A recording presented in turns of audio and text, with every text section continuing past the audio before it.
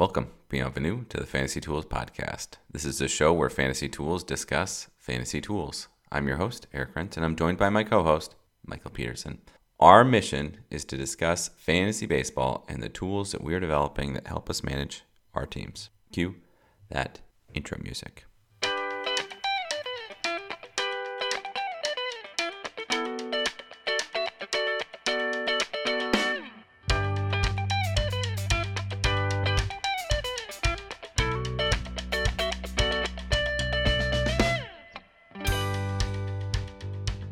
Last week we talked about standings. We checked in, and I dropped the ball. I did not make you pick some sort of postseason ranking. And so I'm actually going to pick Final Four teams here. ALCS and LCS, because I don't want to deal with early rounds of the playoffs. So I'm telling you, who are the Final Four. I'm going to spot you, my guys, my teams, and see what you think here. So I think it's... What do you mean spot you? I'm going to tell you who my guys are before I make you go, who my teams are. So I'm going to do Dodgers, Atlanta on the National League side, pretty boring, and Houston and Yankees. The only omission here is the Mets, right? Is in terms of like expected teams. I mean, I think that's where I would go.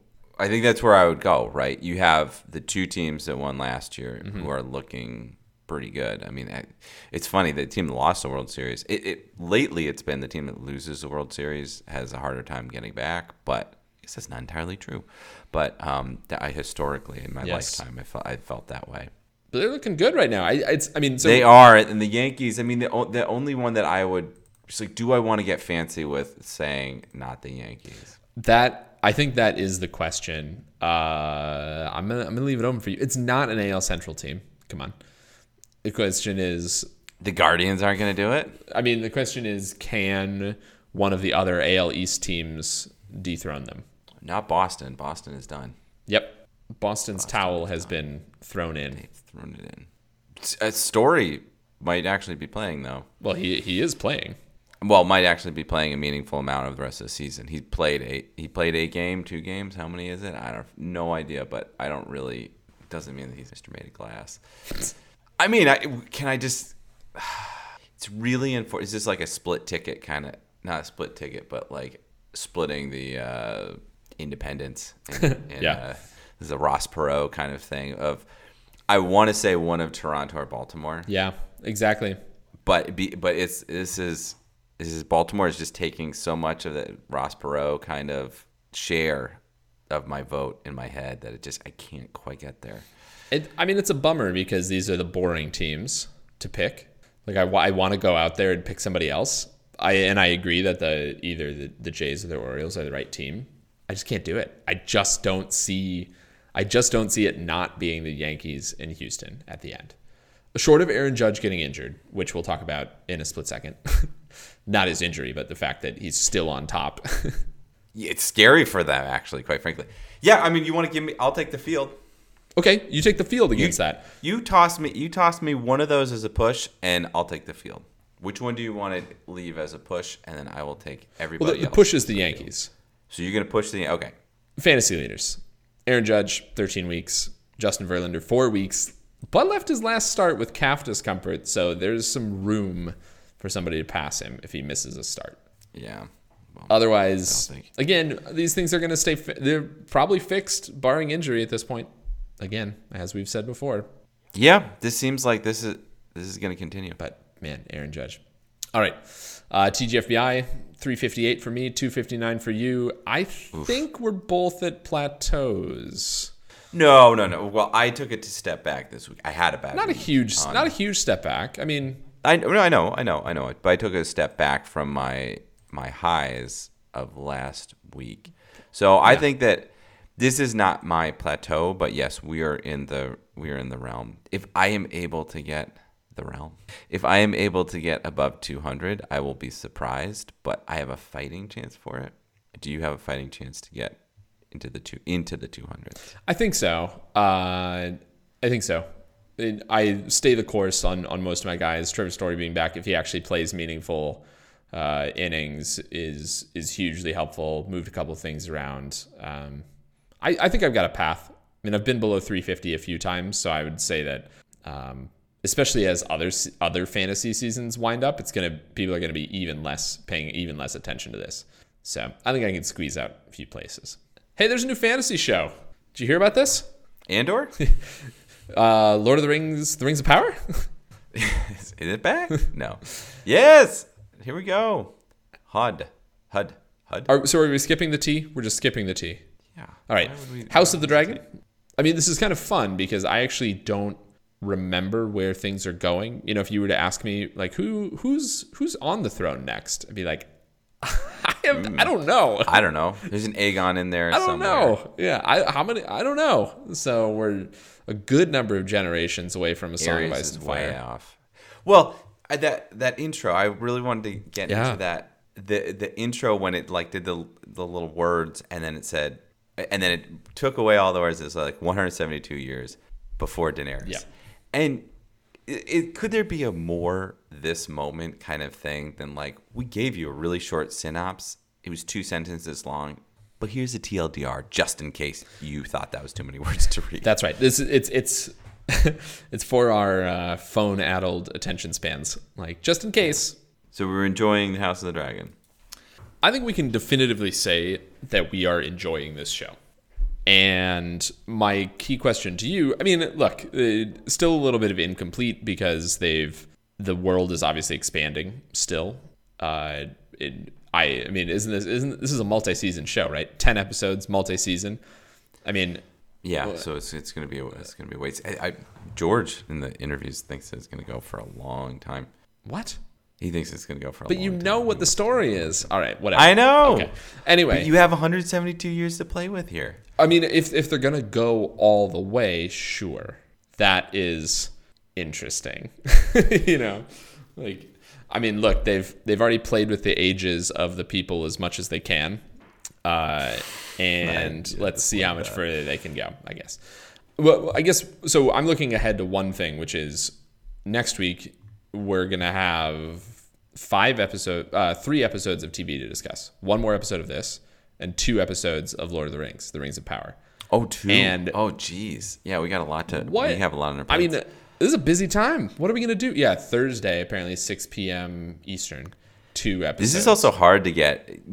This is a hard time to have multiple storylines that we're going to have in somewhat similar worlds.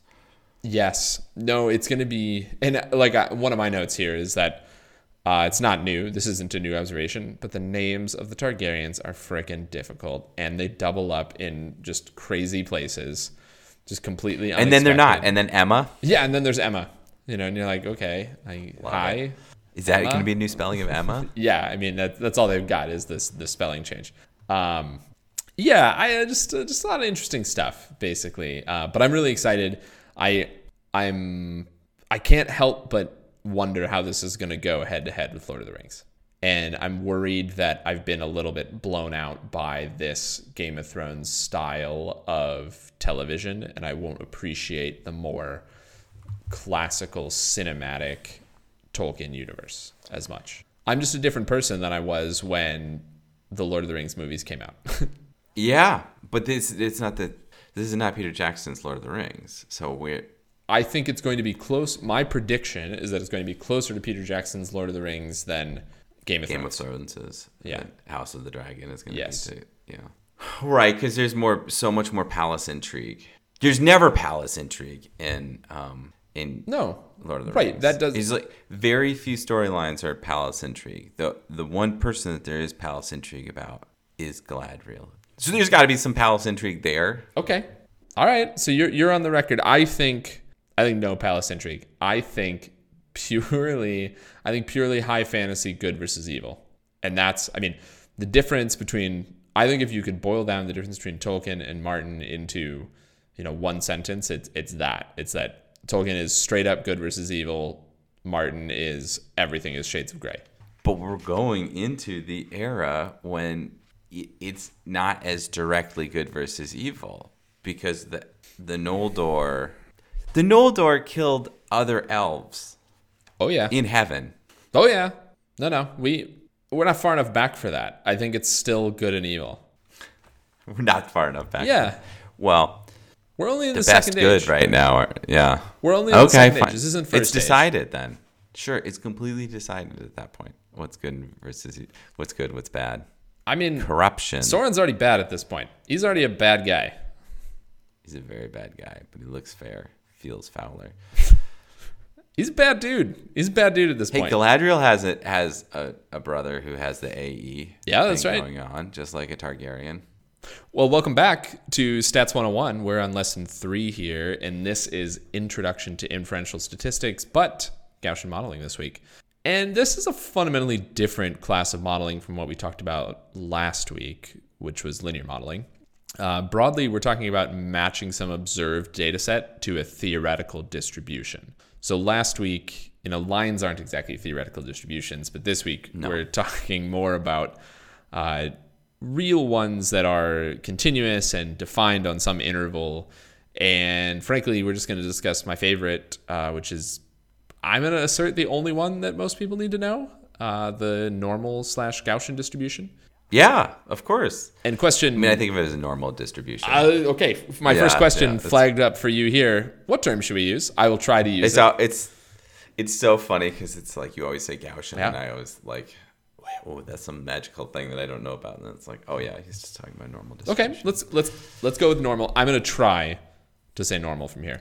But that... No, it's fine. You say Gaussian, I say normal. I'm going to say normal. Here we go. Let's call the whole thing off. But let's get into it. Why does this get the literal name normal distribution?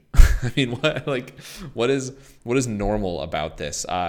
So formally speaking, I'll give you the formal stuff first. It's a continuous probability distribution. And if you write down the functional form for it, it uses something you've probably seen before, the exponential. So it's e to the negative x squared with some bells and whistles added on. E to the negative x squared. I have a question for you. I love to think in cumulative density function, where you'd take all of your points and sum up all of the number that are above some value or below some value. I almost always think in cumulative density functions instead of probability density functions, aka histograms. Do you think in cumulative density functions, or are you all probability density function? No, I think more in histograms. Yeah, I understand cumulative density function and thinking in the terms of like, it's aggregative, right? Yes, is sort of the piece. Right? Oh, well, I guess that is a natural split, our aggregate versus disaggregate tendencies here. And I always do. I always just pull everything out until you have the little component parts. Then I just want to see one slam together number / function. And so, but the reason I like the cumulative density function here, because for the normal distribution, it's an error function. My actual favorite continuous density function, or continuous distribution. Yeah, that's right. Eric is miming the error function right now. Okay. Well, useful things though about the normal distribution. So other definitions. Do you like to think in the statistical concept of moments, or is that just no bells rung for you? No bells rung. No, I don't think of that. So please do. Well, just very briefly, in case you hear this right. So moments are the expected distribution to some power. So mean is the average of the observations to the 0 power, okay, or to the first power. 0 would be very boring. To the first power is mean. That's first moment. Second moment, average squared is going to be average minus mean squared is the variance. Okay, so that's a pretty normal thing that we think of. Then the third one, which is average minus mean divided by variance, is skewness, which we've kicked around a little bit before. Yep. Number 4 is kurtosis, keeps going. I believe you run out of names after that. But if you hear about skewness, kurtosis, those are mathematical moments that just have to do with the power that you raise these deviates to. Yeah, exactly. Yeah, the initial equation. It's the normal distribution is like theoretical. Yes. Not everything is going to match that perfectly, and actually everything will have a slight skewness, kurtosis. Mm-hmm.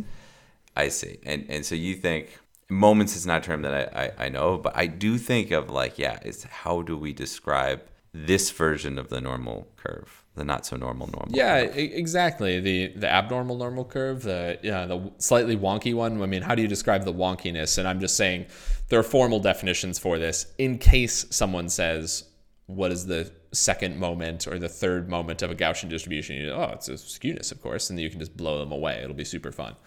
Oh, the second moment is the variance. Skewness? Is variance. Third moment is skewness. First moment is mean. Second. It's always that way? No, because they have the mean is always the first moment of a distribution, but then it's observations minus mean squared is the second moment. In the case of the Gaussian, that turns out to be the variance. Okay. In the case of the normal distribution, got it.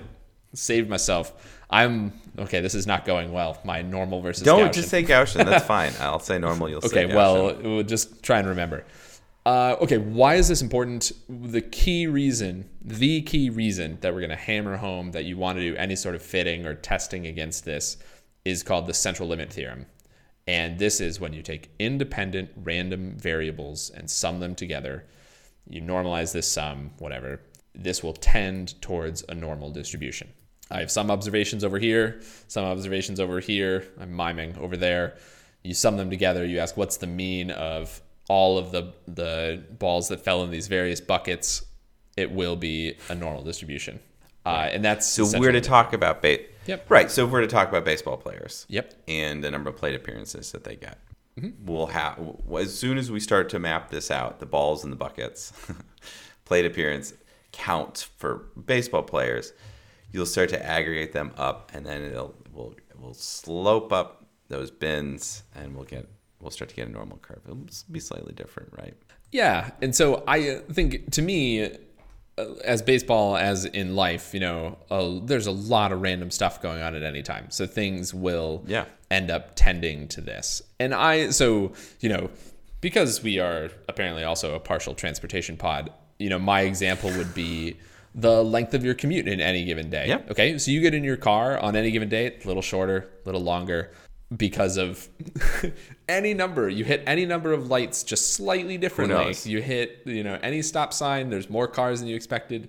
There's gonna be some variance included there. And I would argue that if you were, like that Archmaester who kept track of his shits, if you, kept track of your commute every single day for long enough, you would eventually see that normal curve emerge. Well, yes, right. Exactly. So you'd have, there's a skewness. Aha, yes. See? Third moment. That's third moment. Yeah, that's right. Yeah, because, my commute takes 17 minutes every single day. That's what you say to your friends. And then what really happens is, you have a couple of days it takes 16, and then a couple of days it takes 18. And then slowly down, that slope goes out to, that one day where there's a car accident. Exactly. 40 minutes, right? But it's never going to take... It's never going to take, 40 minus 17? Yeah. 17 minus that. It can't. You're never going it's never going to take minus 23 minutes, you're saying? Yeah. Yeah. Unless you just never left the night before. Well, I guess just say that. So, yeah, obviously, so there are higher order moments, and that's a great real world example of one. Another one for the super nerdy crew, I would guess that your Wordle distribution is probably converging to normal. Yes, it's pretty close. Yeah, no, that's exactly the... It's been pretty fun. That's exactly the thought that I've had. It's been pretty fun. Yeah, I know. It's, Wordle is very fun because they hammer you with a histogram every single day. Yeah, just in case. There you go. You can't... Why is... Oh, I flipped the screen. Yeah, see, there you go. Yeah, you're going to get a histogram. Way too much on 4. See, you're going to get a histogram every single day. And we could fit that. We could test. I'm going to guess that when we get a little deeper into this, that's going to be pretty normal. But it is definitely skewed. There you go. Let's pivot to some baseball examples here. So my hypothesis here is that a ton of things are random in baseball. And when you slam all these random things together, you get something that looks a little bit less random. So on the super aggregate level, season standings, winning percentages, those are going to be normal. They're going to be peaked around 500. It's just the way it is for all the teams. Run differential is going to be the same. It's going to be peaked around 0. But you're going to have teams in the tails on either end. We talked about that last week. what about... Yeah, exactly. Yeah. And then I switched immediately to personal statistics because, okay, teams, whatever, that's great from a standpoint, but I actually really care about what is happening with the individual guys. And I thought about this for a moment, and I looked at counting statistics, and I realized, okay, these are obviously not normal. There's no way. And the reason is because you've got this big old denominator in there for plate appearances. And then I thought, okay, here's what we should do for our experiment. We should fit normal curves to all of the ratios, to as many ratios as we wanted to for baseball.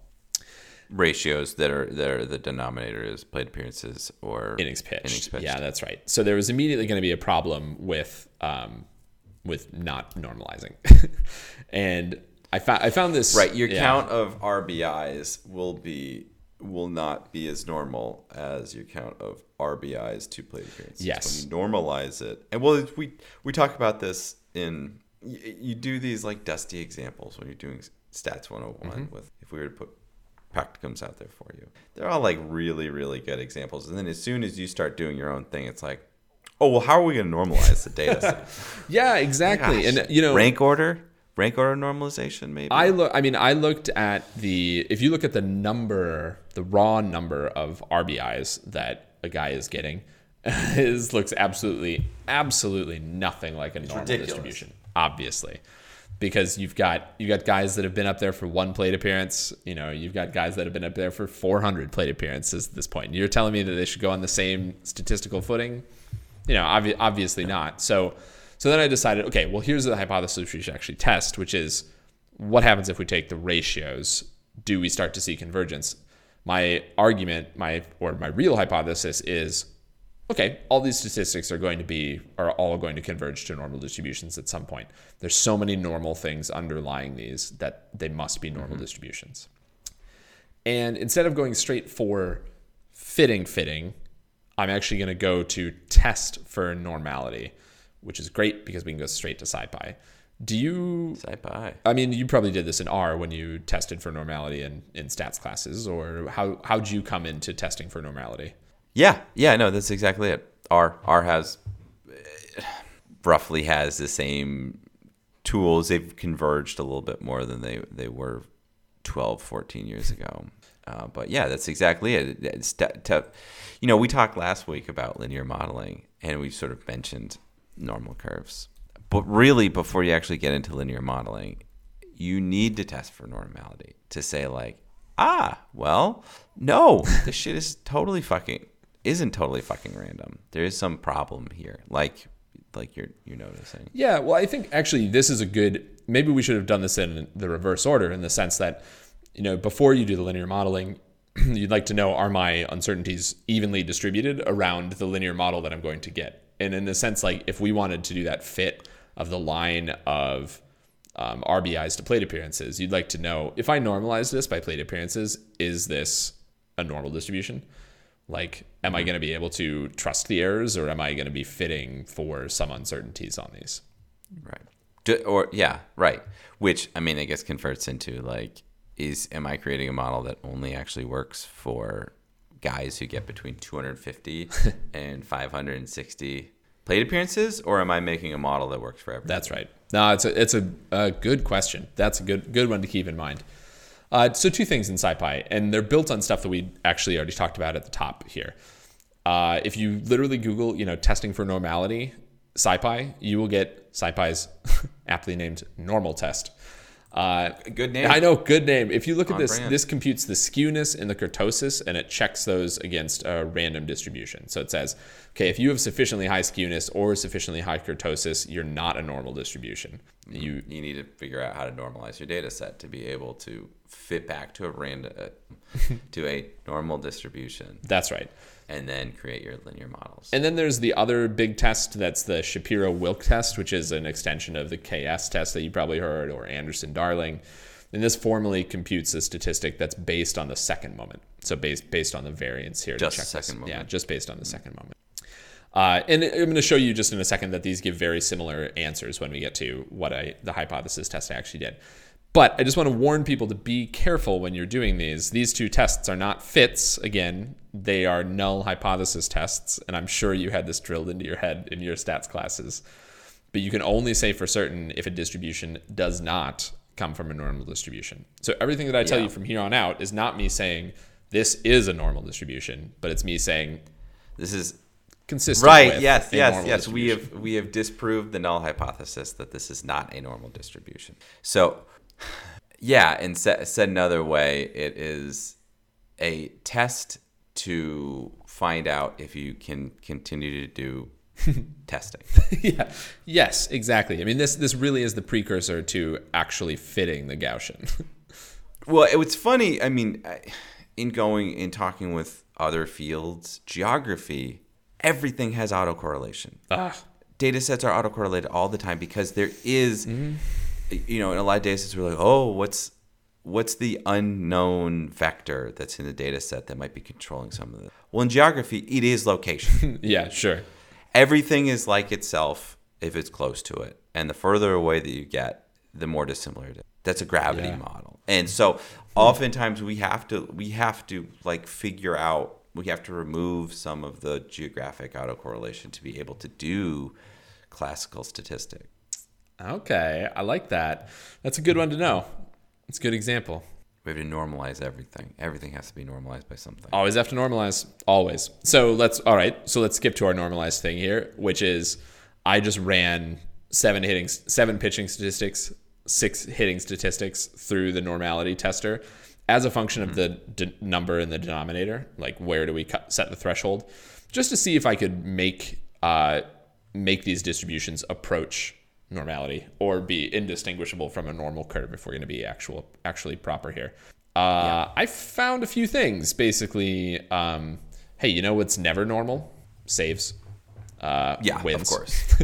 But surprisingly, what's barely normal? Stolen bases. Surprisingly, stolen bases. Those are also home runs. Actually, are buried under stolen bases. So also. Oh, really? Yeah. Okay. Also not normal. So the normal things, the semi-normal things on the hitting side. Let's start there. Hits, RBIs, runs, strikeouts. Okay. But only makes sense. Only guaranteed really once you get up to like 150 plate appearances. Okay, right. So that's how we're interpreting this graph. Yeah. So you can actually say, I mean, basically you've gotten all the information you need to out of hits, RBIs, runs by the time a guy gets to 50 plate appearances. Why are there 2 graphs? Hitting's bottom, pitching's top.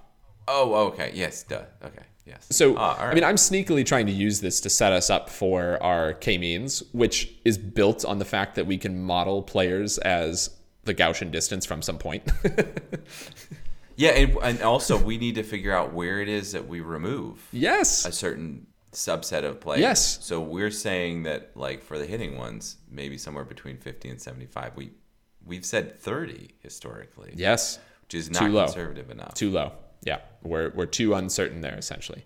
And on the pitching side, you're going to need even more total batters faced. So the denominator here is total batters faced instead of innings pitched. And the only thing that's rock solid after you get to 75 is hits. So, yeah. And interestingly, not even walks issued actually are safe. So you can't say that they're normally distributed. So, and this kind of makes sense, right? With pitchers, we think of everybody as like, that guy walks a lot of guys, or that guy walks nobody. And, get more hits against them. And like, oh, I'm really seeing it borne out in here. And I'm thinking that this actually might be the genesis of of like a lot of whip variations. And so I'm gonna play around with this. Basically, the fact that hits are normal. Hits are probably normally distributed. But walks are not. Walks are not is telling us something. Control guys. Yeah. Interestingly, earned runs normally distributed. Home runs nearly normally distributed. But wins, even strikeouts, which also makes sense. Surprising because it's a volume counting stat. You would think, strikeouts per total batters faced, that's totally going to be normally distributed. But if you think about it, there's so much variation in a guy nowadays. It's like 170. Once you get over 170, there are guys that don't get to 170. They get to 170 innings, but not 170 Ks. Then they're the guys that are like 170 innings and 200 Ks. Yeah, and so that's not a normal. It's still not a normal distribution. I just found that very interesting. And so my question here, not for this pod, but for some pod, is any of this actionable info from a fantasy perspective? The answer is almost certainly yes. The question is just what do we do with this super basic idea? I mean, it kind of hangs with everything. This is why this is 101, because this hangs with everything that you've ever thought before. Like, oh yeah, hits, rate, batting average is a thing for a reason. Because hits divided by plate appearances, effectively giving us that. RBIs, runs, that's all good. Same stuff on the pitching side. But some surprises lurking in there. Just looking ahead, a couple things. I just want to tease multivariate distributions, correlated, uncorrelated. This is going to head out to PCA for the stuff that we're going to talk about next week. Just keep all of these things in mind. You're going to see some of these Gaussians and distances rear their ugly head when we get there. And in case you're a big person on the machine learning front, Gaussians are critical. Make sure that you're up on those, because Gaussian processes are really one of the big frontiers right now in machine learning. And it's all essentially mean and variance fitting, just so you know. Mm-hmm. If you want to be really popular, probably at your machine learning job, talk about how you're going to add skewness and or kurtosis to your Gaussian process, and people will probably be blown away. Not that they could ask you a question in the first place, because who understands or your interview for your machine learning job. Hot tip. You heard it here. Always a good tip there is just like, if you're going into an interview and there might be some machine learning or statistics, whatever, try to see if they're a baseball fan, and then you can ground things in baseball terms, and wow, it does it. Ooh, that's a good that tip. Really hits a home run. Wow, that's a good tip. This might be our most information heavy pod ever. What are we doing next? We're going to do PCA as teased. Awesome. So definitely get up on a little bit of thinking about Gaussians, and then we'll be back next week with that. PCA as in principal component analysis. Yes, sorry. Get ready to hear about eigenvectors. Oh, yeah. I think that about brings us to the review session. Frankie Montas. Frankie Montas is 29. Did not know that. Sounds right. Really? I had him his breakout year where he also, broke a couple too many needles in his body, and that. I know it's 4 or 5 years ago now. Yeah, I mean, apparently he pitched for the White Sox in 2015. Okay. Didn't know that. I did not know that. Okay, this year, though, 4 wins, 9 losses. He's got a 3.18 ERA, 1.14 whip, 109 strikeouts in 104 innings pitched. That's on 19 games started. Pitching for the Yankees, Yankees uniform looks like it's going to suit him well. Is this on track to be his best year, do we think? Wait. So you gave those stats, and that was for his portion of the season with the A's. He also has an additional loss with the Yankees. You're right. Almost 20 innings. Not aggregated here. And with the Yankees, he's got a 7.32 ERA, 1.58 whip. Wow, I was going to say he was on track to have his best year ever. He's got 14 strikeouts in 19 innings. Ooh, okay. I actually, when I watched him, I thought he looked pretty good in a Yankees uniform, but apparently he does not like that Yankees uniform. Well, a lot of the Yankees do not have not been. A lot of the Yankees have been substandard for the last month, which is good that they good for them. I mean, not good for me that they built up a huge lead, because they've just been tuning right for the last month or so, and that Montas is part of that. But see, the difference is he 1 loss in that amount of time. If he was on the A's, that would have been 4 losses. Well, yeah, easily. So, I mean, I guess my question for you is this year going to wind up being better than last year for him? Okay, so last year is better. Following up, is next year, keeping in mind what you said last week, is next year going to be better than this year for Frankie Montas? It's going to be better for wins. I don't know if he's going to get to. He's more likely to get to 13 to 15 wins and repeat on that 200. Wow, no, 2021 was a pretty good season for a fantasy. Yeah. Like let's call it what it is. Only 1.18 whip. I mean, like, that's a pretty good season. If he can do that again, that would be great for fantasy owners. But I think he could get back to somewhere within one distribution. Positive, negative of that. He's had a weird. I mean, he's had kind of The reason I'm surprised that he's 29 is he's had a little bit of a windy path to get here. I mean, irregular playing time, even in full seasons. That's not regular when there's a steroid problem. Yeah. I'm being judicious here in this, but I mean, I look at his percentile rankings. That's a good distribution of percentile rankings. Mm-hmm. This is a solid pitcher for when you're talking about pitcher 20. This is what we had the gall to point out between him and Jose Barrios. Jose Barrios is a darling of the fantasy community because he a high-ranking prospect who just looks lithe out there and just like he looks like he should be a baseball player pitching. Frankie Montas has burned enough of us in the fantasy community by his steroid problem, and that usually there's a huge backlash on the steroid players because not only does it mean that they got suspended at a time that might have been critical for the owner of those players, but now he could get suspended for even longer if he does it again. And usually the people that go afoul twice are ones that have gone afoul once already. Oh, right? Yeah. So you have all those problems. And then Montas is like, I don't think he's 6'2".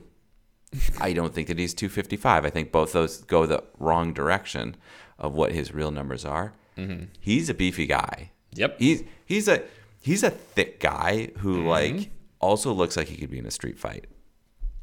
You know? Yeah, he kind of approaches the mound like he's in a street fight, which is good. He does, which is fun. Like as a Yankees organization, you probably like having a guy like that on your team. He's like number 3, your number 4 pitcher.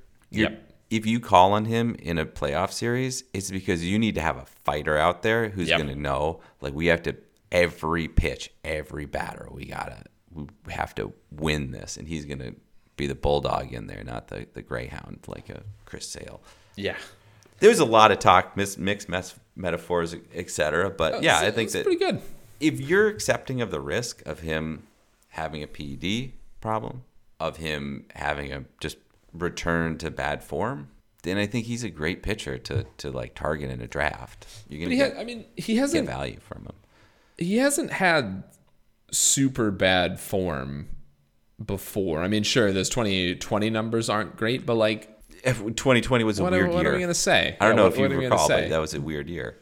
Yeah, I mean, I think I guess my general takeaway is that Montas' stock has probably not moved this year. No, I don't think so. And especially with this downturn with the Yankees after having his, he was on a terrible team. Yeah. So I guess my point is that whatever value you had for him coming into this season, I'm going to guess that everyone's going to be on the same value for him again next year. I think so too. So if you like him, great. He has reasonably rewarded you. Obviously, you like those A's numbers a lot better than these Yankees numbers. If you don't like him, he's got some time to normalize. If you don't like him, you're not going to get him. I mean, he's going to have a playoff run to normalize. Presumably, he will appear in the playoffs.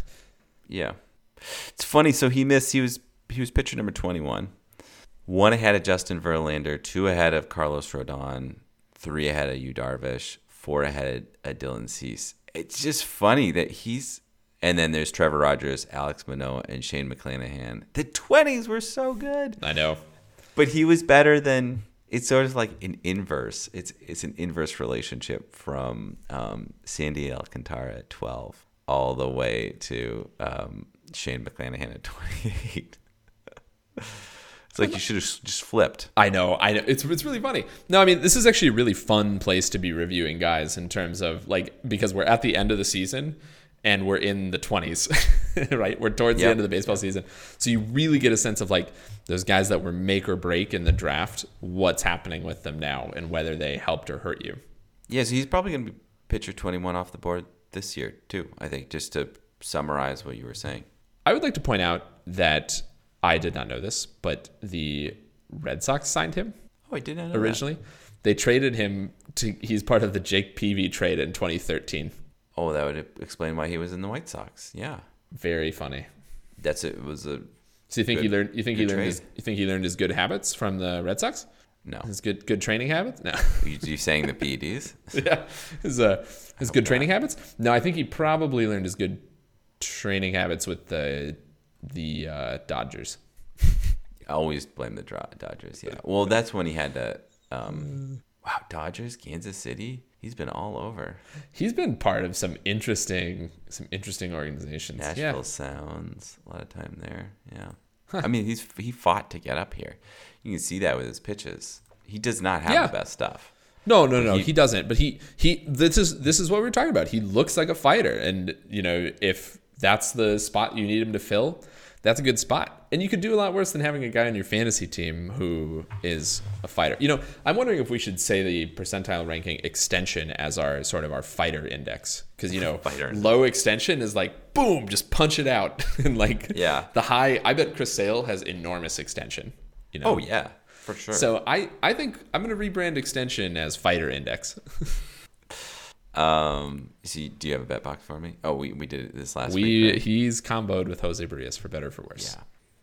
I think that if you're 21, pick 21 next year, and you see the options, him, and some of the players that were picked after him, probably the next 7 are all going to be drafted ahead of him. So he's going to be in front of now some players that were that fell out of the top 20.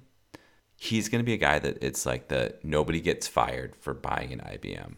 It's like you're gonna pick him, and you're not gonna sit there and be like, this is the worst player. This is not the Chris Sale. You're not picking Chris Sale who's not gonna play, but you're probably not getting the Alex Manoah from the first half, or the Shane McClanahan from the first half, or the Justin Verlander, fight against time guy.